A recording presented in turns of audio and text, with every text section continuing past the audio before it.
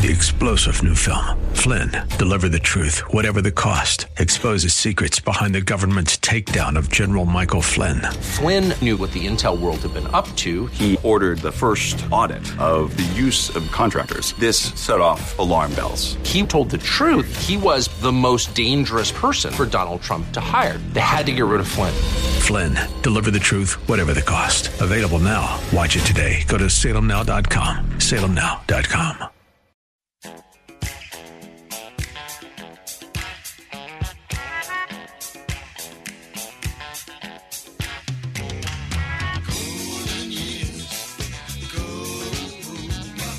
It's Ask the Lawyer with Mike Connors. Got questions concerning elder or estate law? Attorney Mike Connors has the answer. He's been recognized as one of New York's top lawyers by New York Magazine and brings nearly 40 years of experience to the table. His office number is 718-238-6500. That's 718-238-6500. Here's Mike Connors. We are gathered here on hallowed ground, horses raised, heads bowed down. We're gathered here on hallowed ground to sing this old way.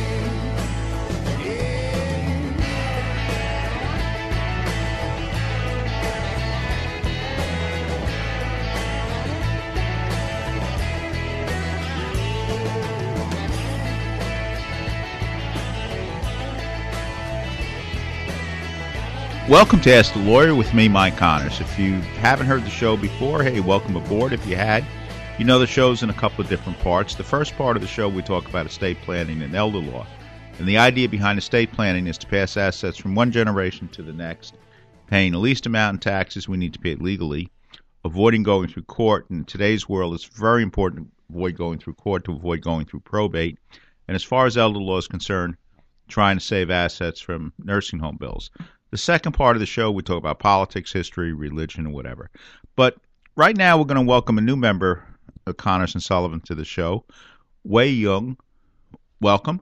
Hi, my name is Wei Jung. I'm from China. I came to the States in 2007. I lived in Brooklyn now with my family member, and I speak Mandarin, Cantonese, and English. I graduated from Pace Law School in 2021 and passed the July 2021 bar exam. I'm still waiting for my admission to be reviewed, and I'm waiting for my admission date.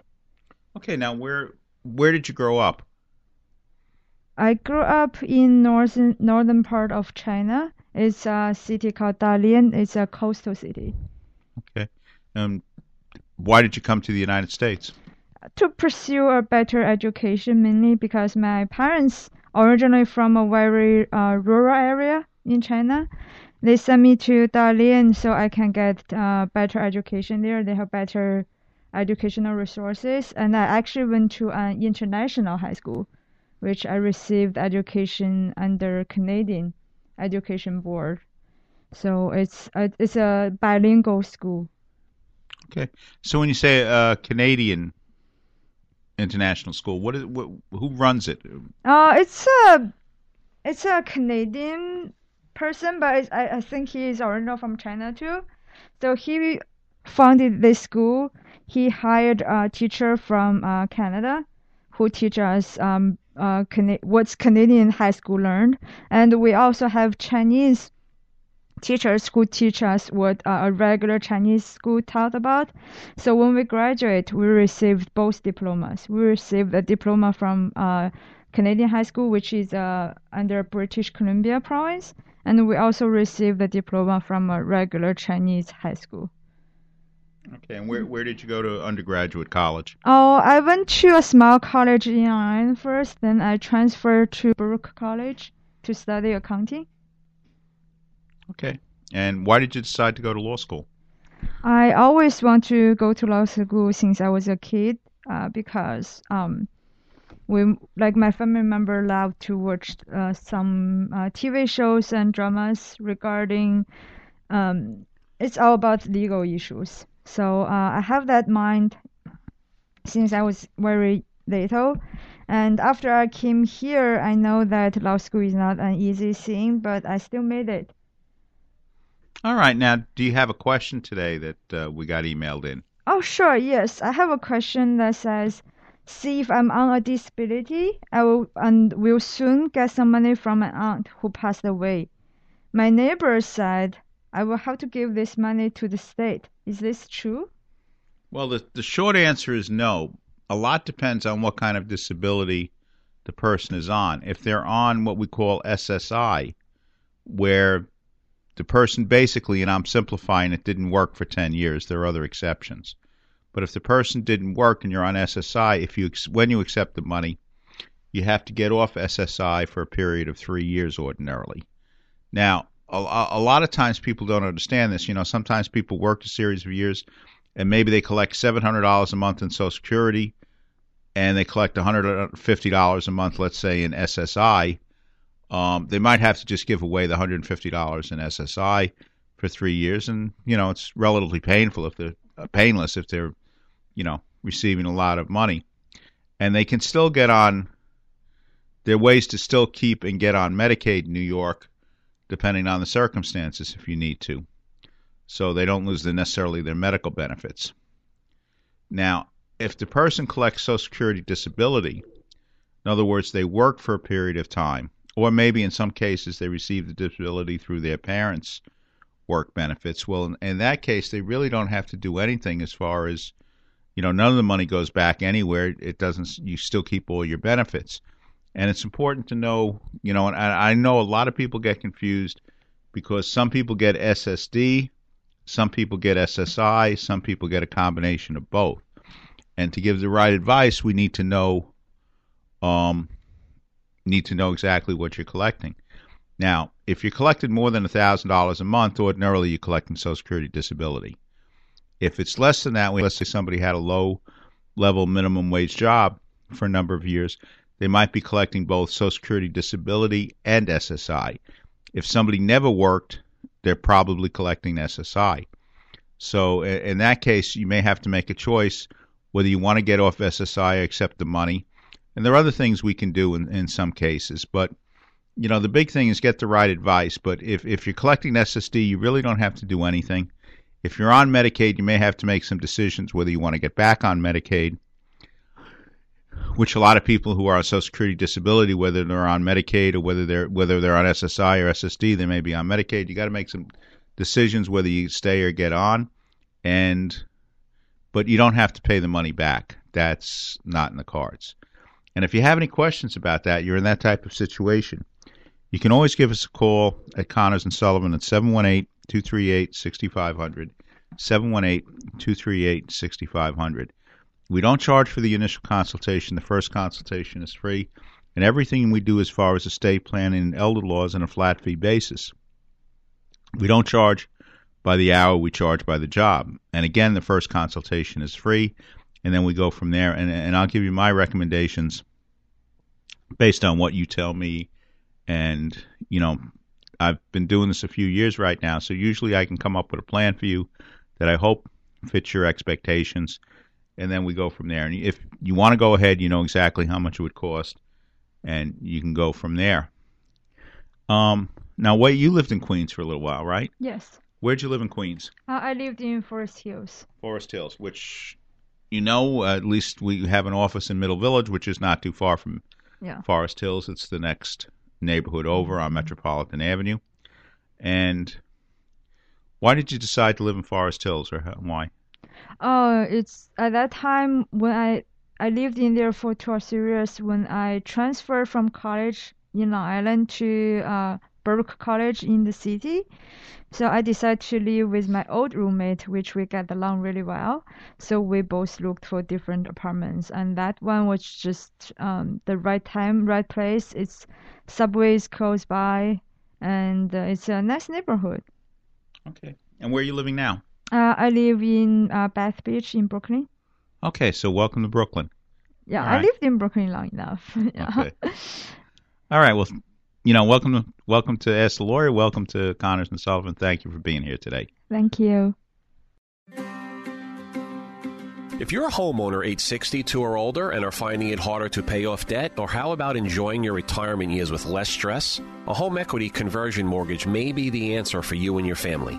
Hi, this is Frank Melia, a certified mortgage planner, and I've helped countless homeowners all over the tri-state area tap into a little or a lot of their home equity so they can use it right now. Give me a call so our team here at Contour Mortgage can show you how the loan program works and how much you and your family may qualify for. My job is to help you find the best solution for your retirement goals.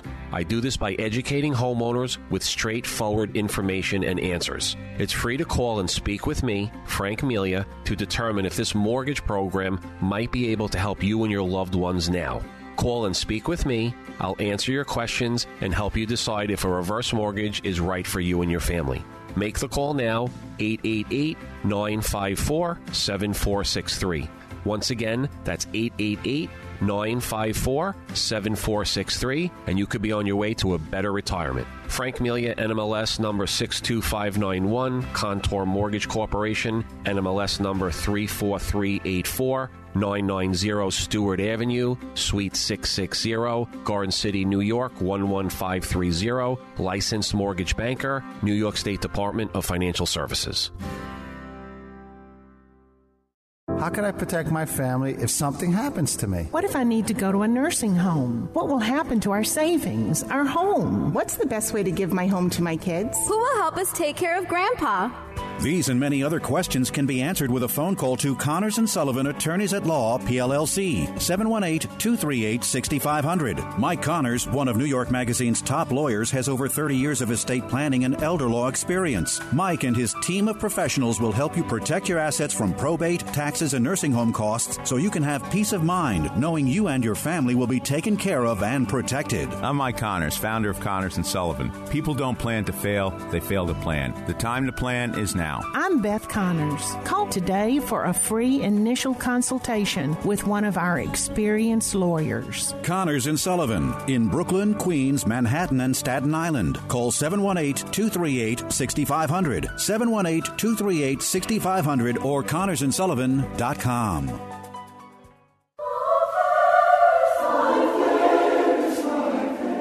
Do you know how many Christians live in the Middle East? 6 million people.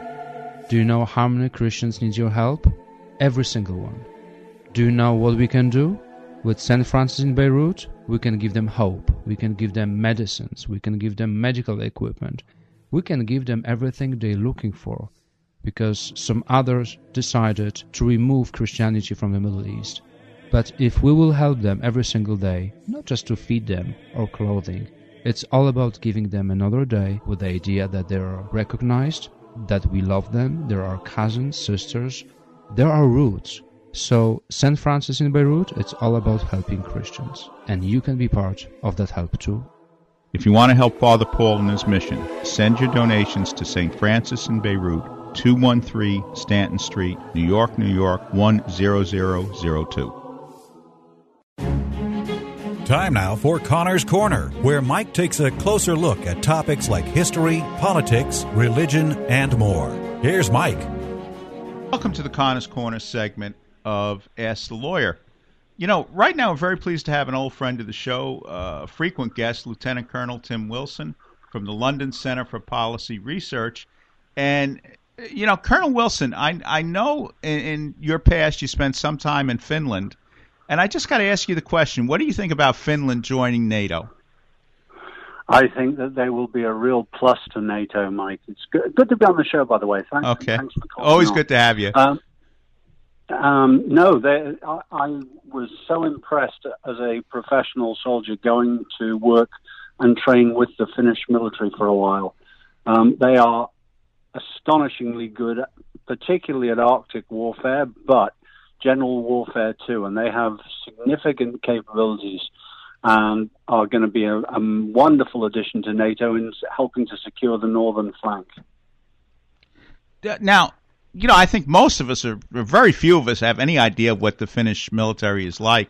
Now, I mean, a little bit of history, you might just explain to the audience the role of the Finns in World War II. They are a fascinating and very independent-minded people who resisted against Soviet invasion under Joe Stalin, and then resisted German invasion when they tried to use them. And the bottom line is that although there were Finns who were incorporated in by both the Soviets and by the Germans, neither of those was actually big contingents. They were very notional, and the Finns remained independent and terrified the heck out of anybody that came through their country. How were they able to maintain their independence during World War II? It's just, to me, an amazing story. Basically, there's two elements to it. One is that their military was actually very professional in what they did and understood logistics.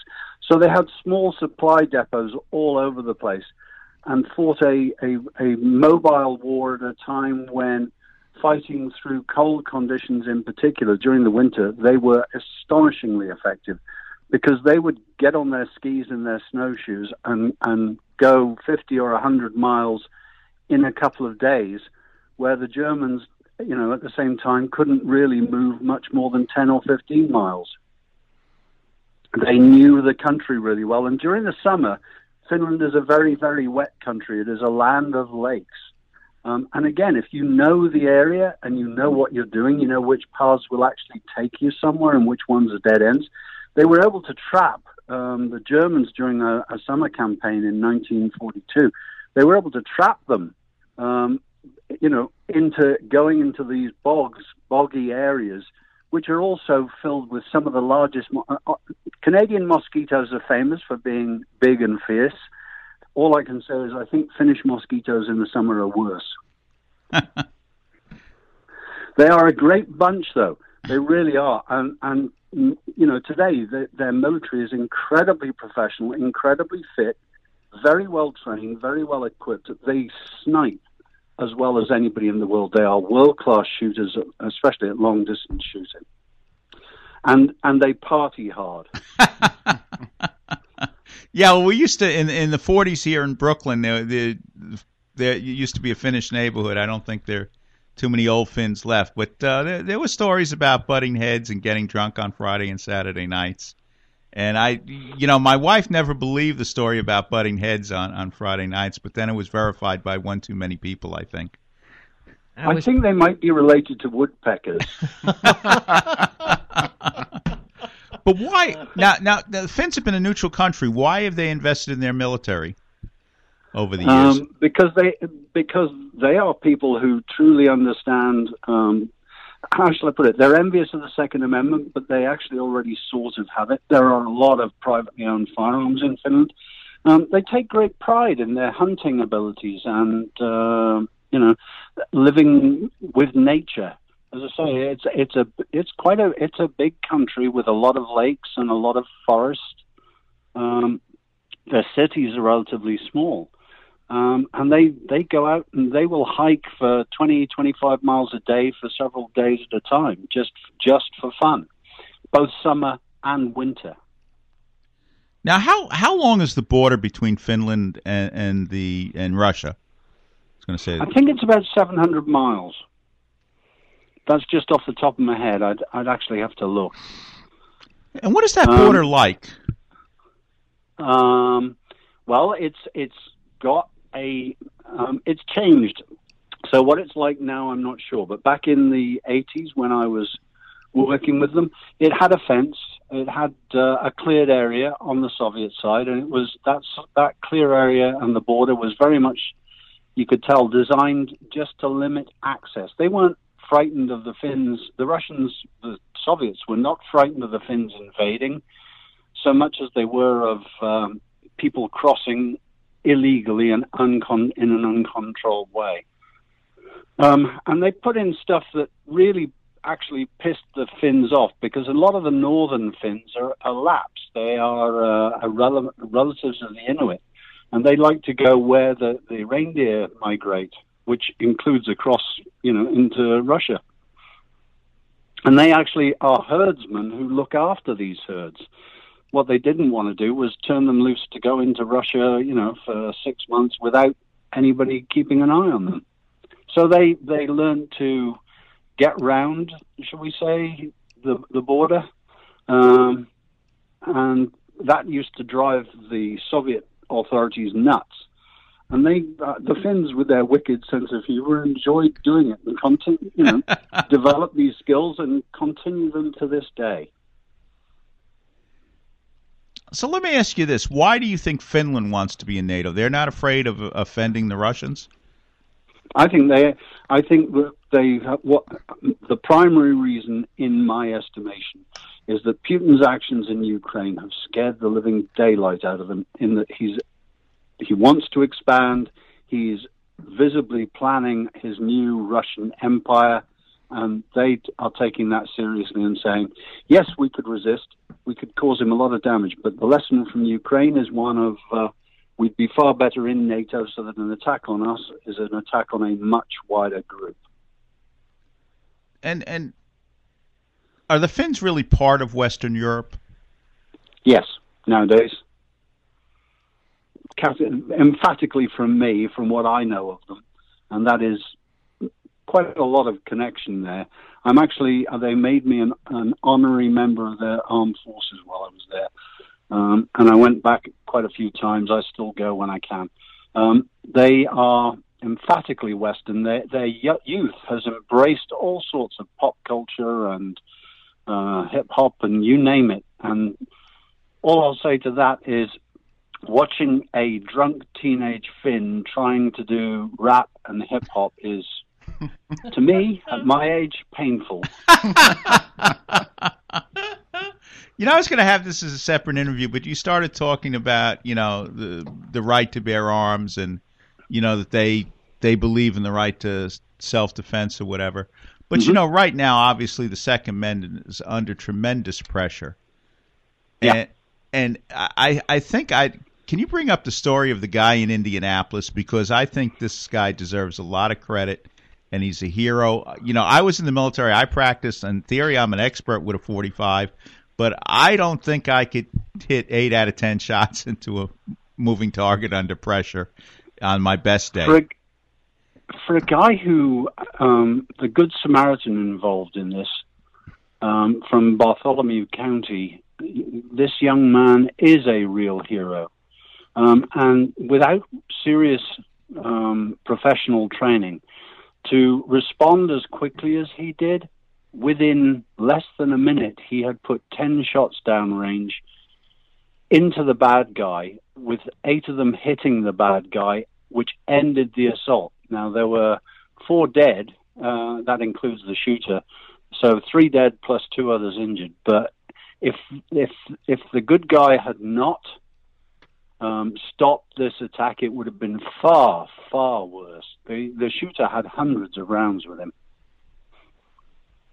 And I understand that there was a sign there that you're in a no-gun zone or whatever, where the... Yep. So if he followed the rules, there'd be a lot more dead people. Yeah, it was the food court of a mall and a shopping mall. And, it's one of those places where everybody has been at some stage to a food court and a shopping mall, and you don't expect gunplay. Although, interestingly, I was in one in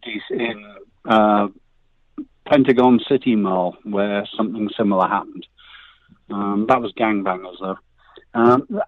Heaven knows what was truly in the mind of the guy in the Greenwood Park Mall in Indianapolis. I cannot get my head around it.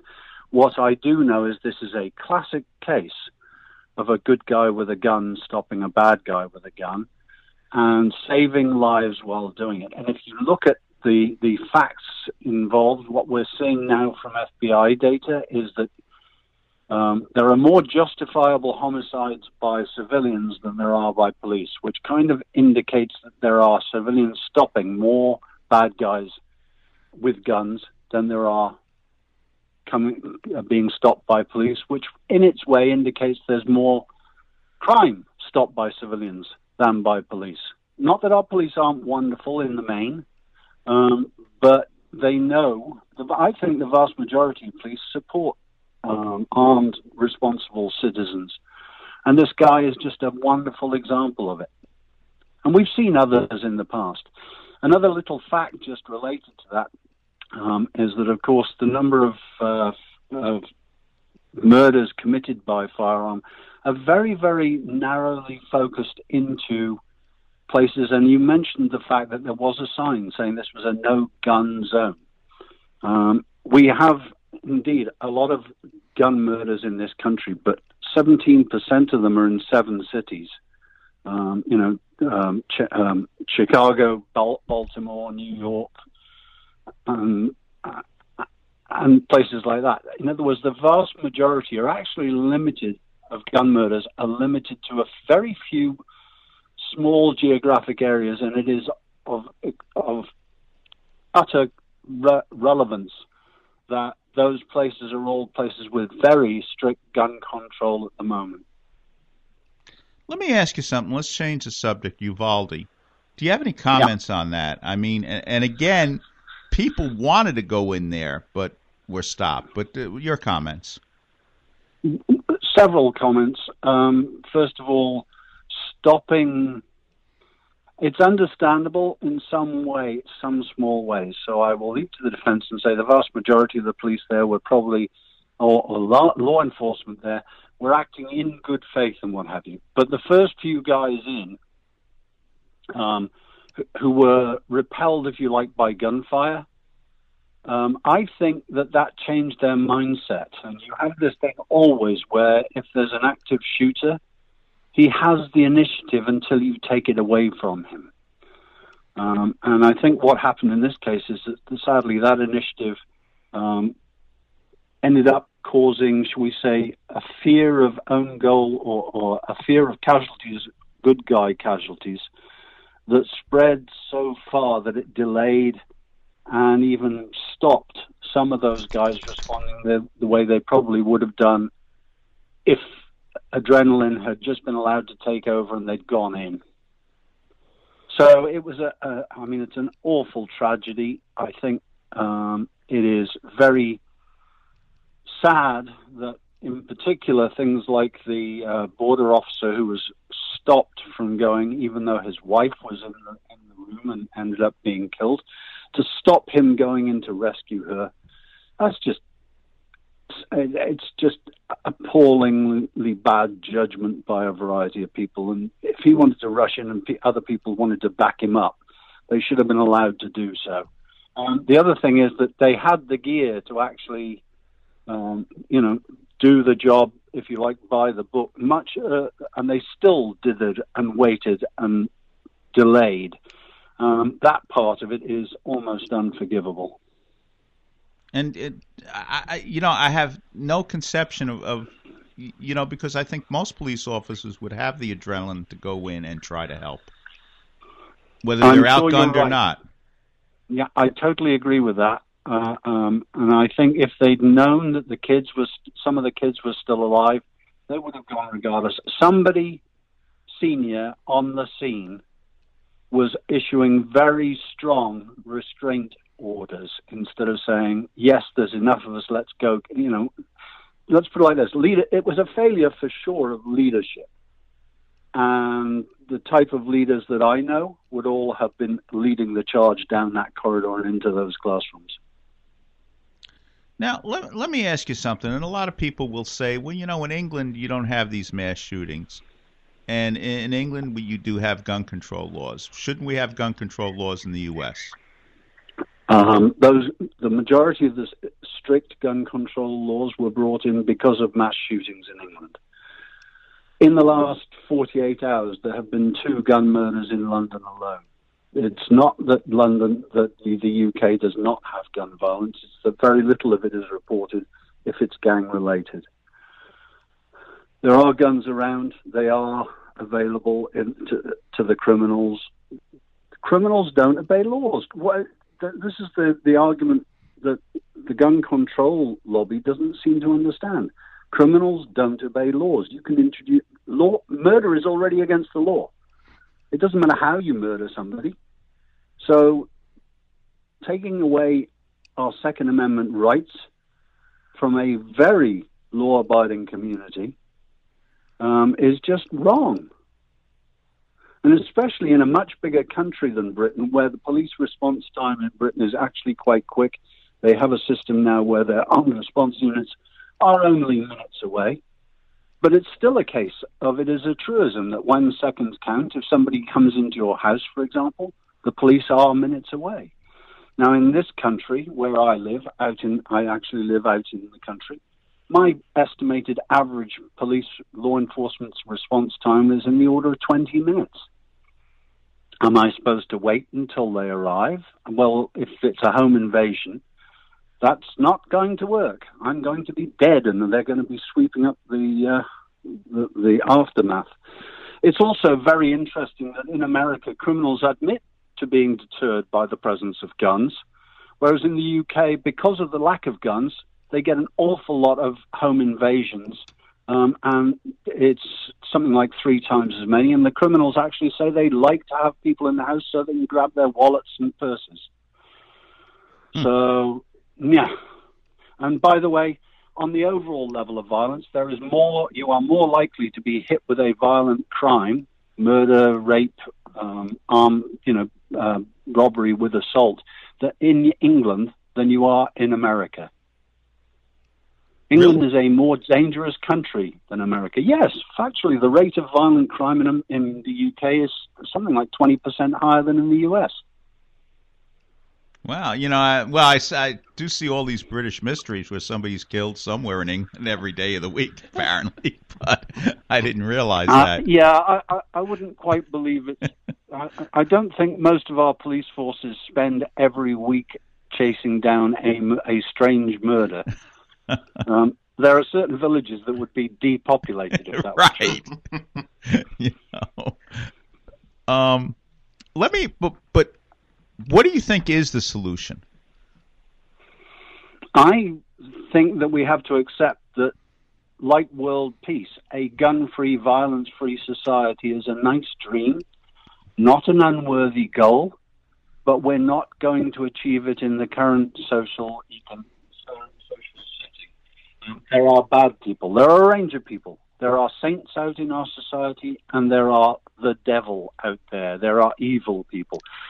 And a lot of evil people like to make their own lives more comfortable by bullying others, including by the use of violence and even murder. And if you look at the drug cartels, why are they doing it? It's all about money and power. So I'm a fan of the Second Amendment, unabridged, unrestrained, the entire 9 yards. We have people in this country who have their own private military aircraft. I love that. We have people who have their own private tanks. I love that. And on guns, a lot of people, if you have not been to a range and in a controlled fashion, sent down a lot of rounds in a very short time, it's actually very good fun. And then the satisfaction from hitting a target well, accurately, time after time, is also incredibly satisfying. And it saddens me that so many of these people who knee-jerk object to guns do so without bothering to learn about them, without bothering to actually learn to fire one, without bothering to actually learn the details of what's involved. And hence you end up with what is probably my biggest complaint of all at the moment, this whole business from our president and the current administration of wanting to ban assault weapons. Their definition of an assault weapon is not an assault weapon. It is an attack on the semi-automatic rifle of choice of a lot of people. Why is it the rifle of choice of many millions of people? Because it's easy to use, accurate and effective, and flexible.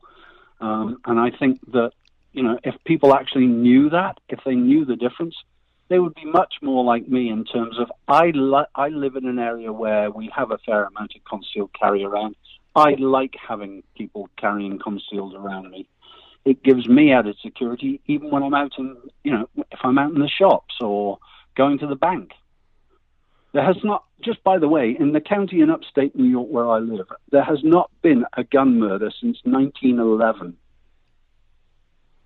When was the Sullivan Law passed? Just out of 1923, I think. Oh, okay, all right. So, Well, let me ask you something. Sullivan Law, what do you think is going to happen? And obviously I'm going to ask you, but what do you think of the Supreme Court decision? Well, I'll start with the Supreme Court decision, which I think is finally, at last, hurrah. I'm thrilled with it. And the Sullivan Law is a terrible law. Or any law restricting it's like a law to restrict the First Amendment or any other amendment. Well, wait. Isn't the First Amendment bollocks or something? Didn't I read that right? Yeah. Okay. What can I say? Not every Brit is as enlightened as I am now that I'm an American. Hey, this is Beth. You know, my ancestors were here during the Revolution. We don't like those royals. I'm quite happy. If you want to send Harry home, I'm fine with that. All right, but like the Second Amendment was so. I mean, I think Joe Biden says it wasn't so you could buy a cannon, but my impression was that you could. Yeah, absolutely. What do they think private ship owners equipped their ships with in those days to stop pirates? Oh, all those cannons on board almost every ship. And bear in mind, America, right? And then it got one frigate. And then it got 3 frigates. Those weren't the only ships that it had. All of them were equipped by private owners with cannon. But where does it come from that all of a sudden the Second Amendment became to protect hunting rights? And that's pretty much what the argument they're trying to make right now. They're trying every argument they possibly can and every contortion. The contortions that go on just sadden me and in some ways sicken me because I'm going to take it back to, if you look at the areas that have high gun murder rates, they're all gun control areas. Gun control doesn't work. And we've now got a history in this country of state after state after state. We're now up to 26 states that have gone to constitutional carry, i.e. concealed or open, no restriction.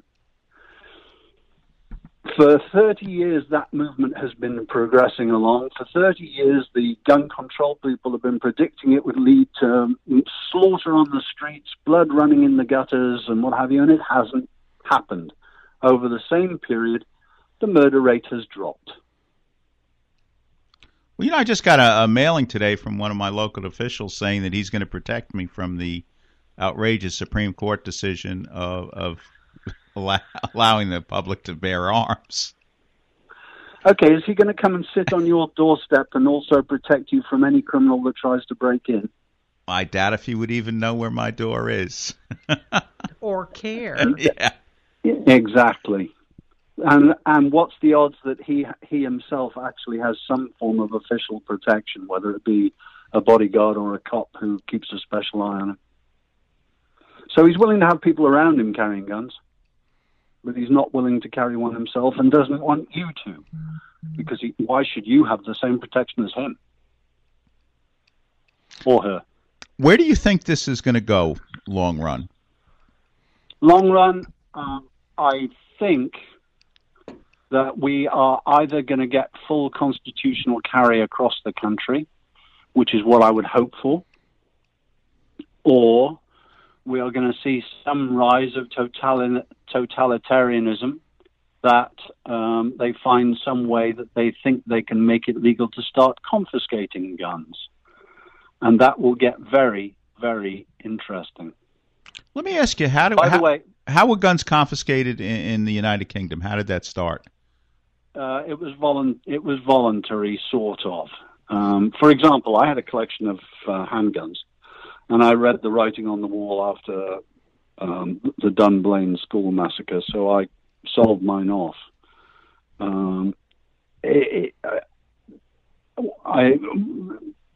Most people are sensible enough to read the writing on the wall.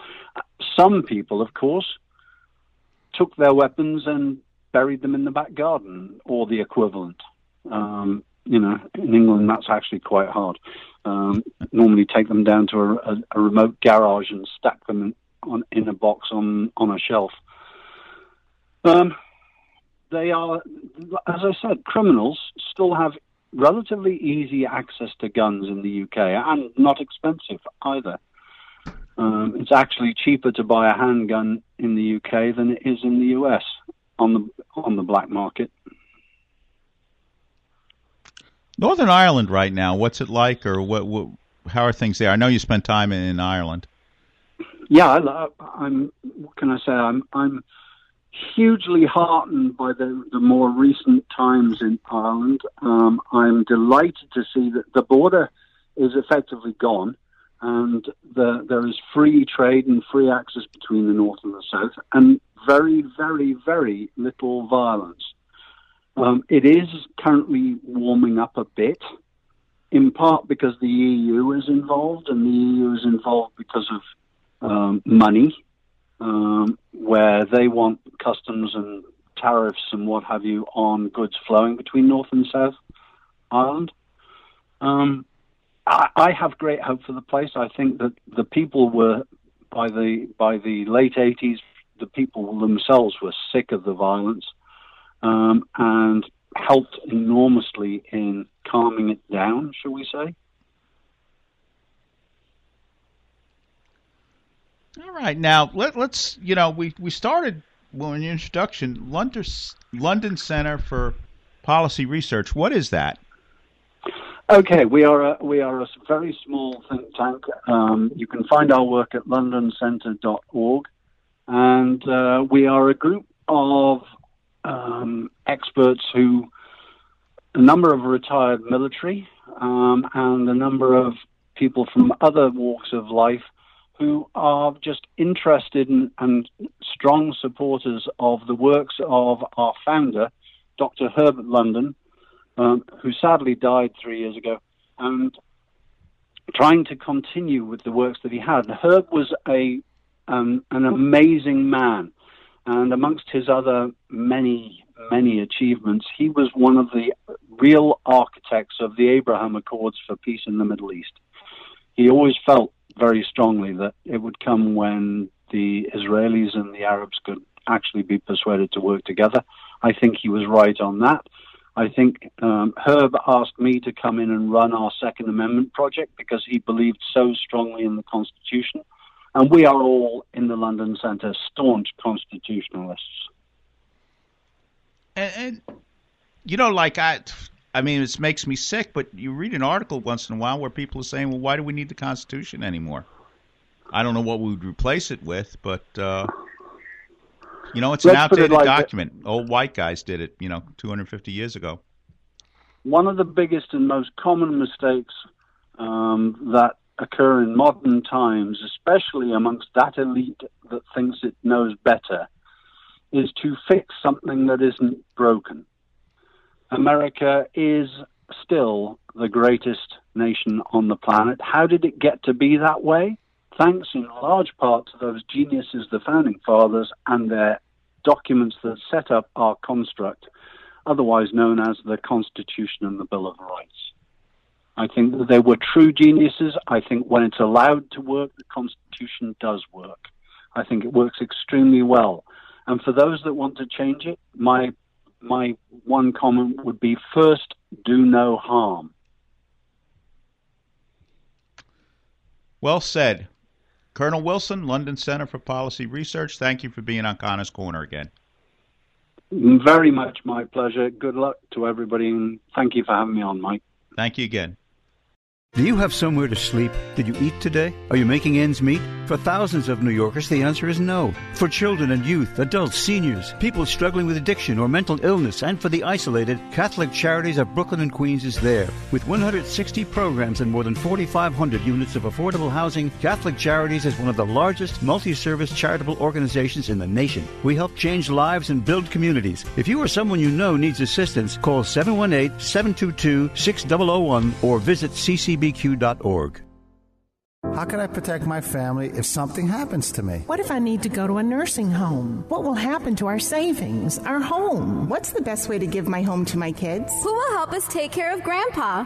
These and many other questions can be answered with a phone call to Connors & Sullivan, Attorneys at Law, PLLC, 718-238-6500. Mike Connors, one of New York Magazine's top lawyers, has over 30 years of estate planning and elder law experience. Mike and his team of professionals will help you protect your assets from probate, taxes, and nursing home costs so you can have peace of mind knowing you and your family will be taken care of and protected. I'm Mike Connors, founder of Connors & Sullivan. People don't plan to fail, they fail to plan. The time to plan is now. I'm Beth Connors. Call today for a free initial consultation with one of our experienced lawyers. Connors & Sullivan in Brooklyn, Queens, Manhattan, and Staten Island. Call 718-238-6500, 718-238-6500, or ConnorsandSullivan.com.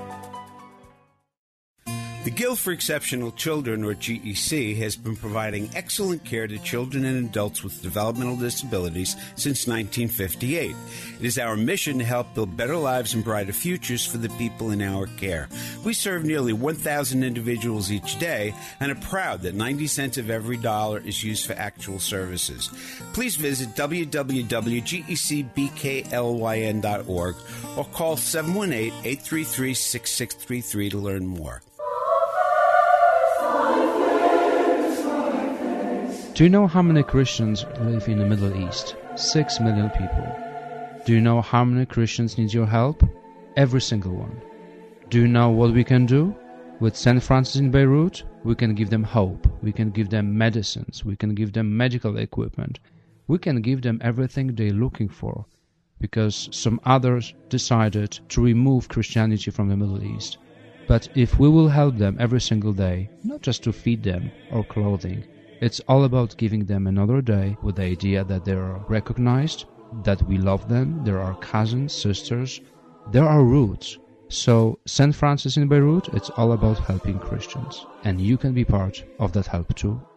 If you want to help Father Paul in his mission, send your donations to St. Francis in Beirut, 213 Stanton Street, New York, New York, 10002. I think I just found myself believing that I didn't need God. I just had everything under control, and church was actually a burden to me. I might have gone to church, at Christmas time, gradually quit going. No, I didn't take my faith seriously, which probably means I never really got it to begin with. You can have a beautiful car, a big fancy home, but if you don't have Christ in your life, there's an emptiness that's there. We are enslaved to power or to greed or to wealth or to lust, especially as a man. But there's a true freedom to not be enslaved, but to attach ourselves to God and to be free. Thank God I'm home.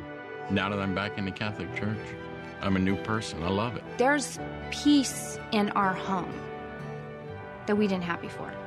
You're coming home to a Catholic family where people today just embrace you. If you've been away from the Catholic Church for whatever reason, we invite you to take another look. Visit CatholicsComeHome.org today.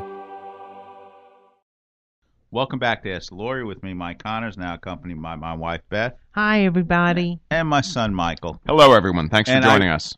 Again, he's from United Kingdom or whatever, but I really appreciate Tim Wilson's view of the world. Along with he spent time in Finland, he spent time in Northern Ireland. I think he spent time in Newfoundland even. I could be wrong about that one. But, we don't appreciate sometimes the rights we have under the Second Amendment. And it was there so that we can, buy our frigates and outfit them with cannons or whatever. It wasn't there. We didn't have to rely on the government for self-protection. And I think, and Tim Wilson is so logical. Gun control laws don't work because criminals don't follow laws. Bad guys always can get guns. That's the whole thing. They go out on the street and who's got a gun? And somebody's going to sell them a gun. And if you're going by the rules, you don't do things like that, and you can't protect yourself. And I don't have a carry permit yet or anything like that, but there's no time I'm out these days in the city where I feel safer than when I'm with a friend with a carry permit. It's not like, oh, he has a gun. It's like, oh, okay, good. We don't have to worry about things. All right. Well, at the beginning of the show, we talked about our newest recruit who's passed the bar, not quite admitted yet, because it takes a little while to get your paperwork cleared from China to the U.S. it takes a little while if you get your paperwork cleared for some European countries to the U.S. But, Michael, you brought this up. Like, how many languages do we speak here? And if anybody has need of somebody to speak another language, Michael, start with the list. I mean, we can go through it a little bit. Yeah, absolutely. So, obviously we speak English. That's kind of a no-brainer. I mean, so, some people can't write English very well, but... Hey. But English, Spanish, Italian, Greek, Russian, Ukrainian, Romanian. Now, wait a minute. Your mother was saying, what about Russian and Ukrainian? Everybody here who speaks Ukrainian speaks Russian, but there are Ukrainian speakers here, and we do have a number of people that speak Russian, even people who are not native Russians. Я не говорю по-английски. Yeah. Okay, so what was the next one after Russian and Ukrainian? Mandarin, Cantonese, Fujianese, Tagalog, and Hindi. What's Tagalog? Tagalog is from the Philippines. All right. So for those of you, Mel's been on the show more than a few times. Mel, speaks Tagalog. Mel's also a lawyer admitted in the Philippines.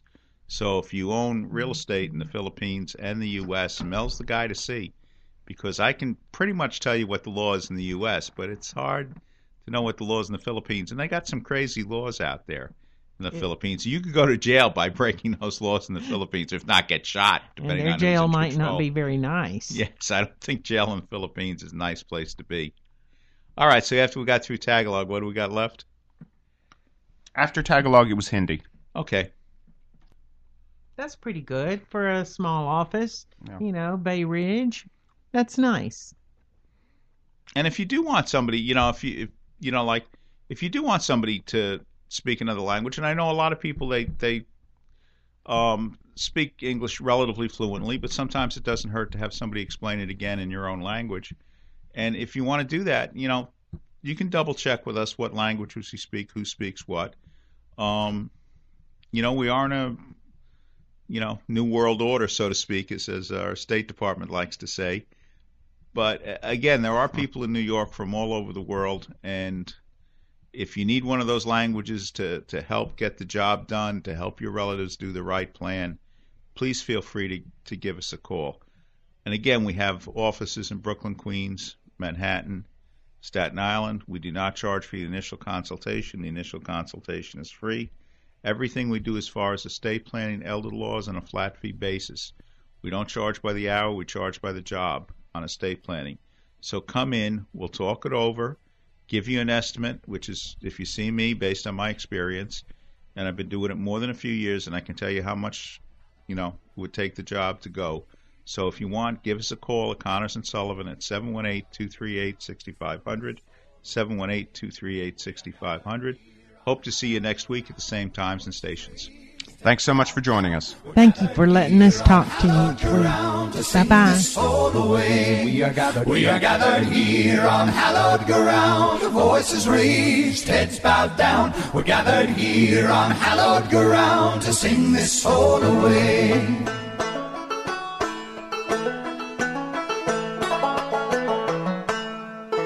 Kevin McCullough, are you or your parents' assets protected from nursing home bills? Did you know these bills can exceed $15,000 a month? People work their entire lives to live comfortably in retirement, but when people become ill and need to go to a nursing home or receive home care, the bills can drain their assets, leaving many people bankrupt. The good news is that you can prevent that from happening if you plan in advance. Connors & Sullivan's lawyers can customize a plan that specifically protects your interests, including your home. Schedule a free comprehensive telephone consultation with Mike Connors to discuss your issues and concerns from the security of your home.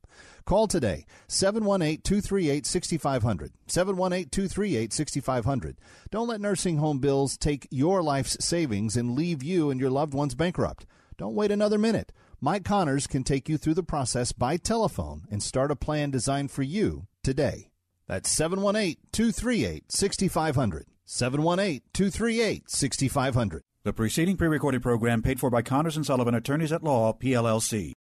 3-star general Michael J. Flynn, head of the Pentagon Intelligence Agency, knew all the government's dirty secrets. He was one of the most respected generals in the military. Flynn knew what the intel world had been up to. He understood its funding. He ordered the first audit of the use of contractors. This set off alarm bells.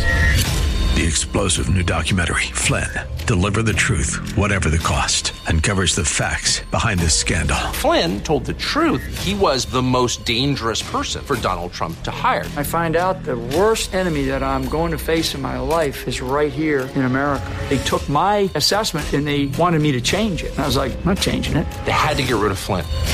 With in-depth interviews, archival footage, and never-before-seen personal records of the man behind the headlines. I just felt like I was drowning. Flynn, Deliver the Truth, Whatever the Cost. Available now. Watch it today. Go to salemnow.com. salemnow.com.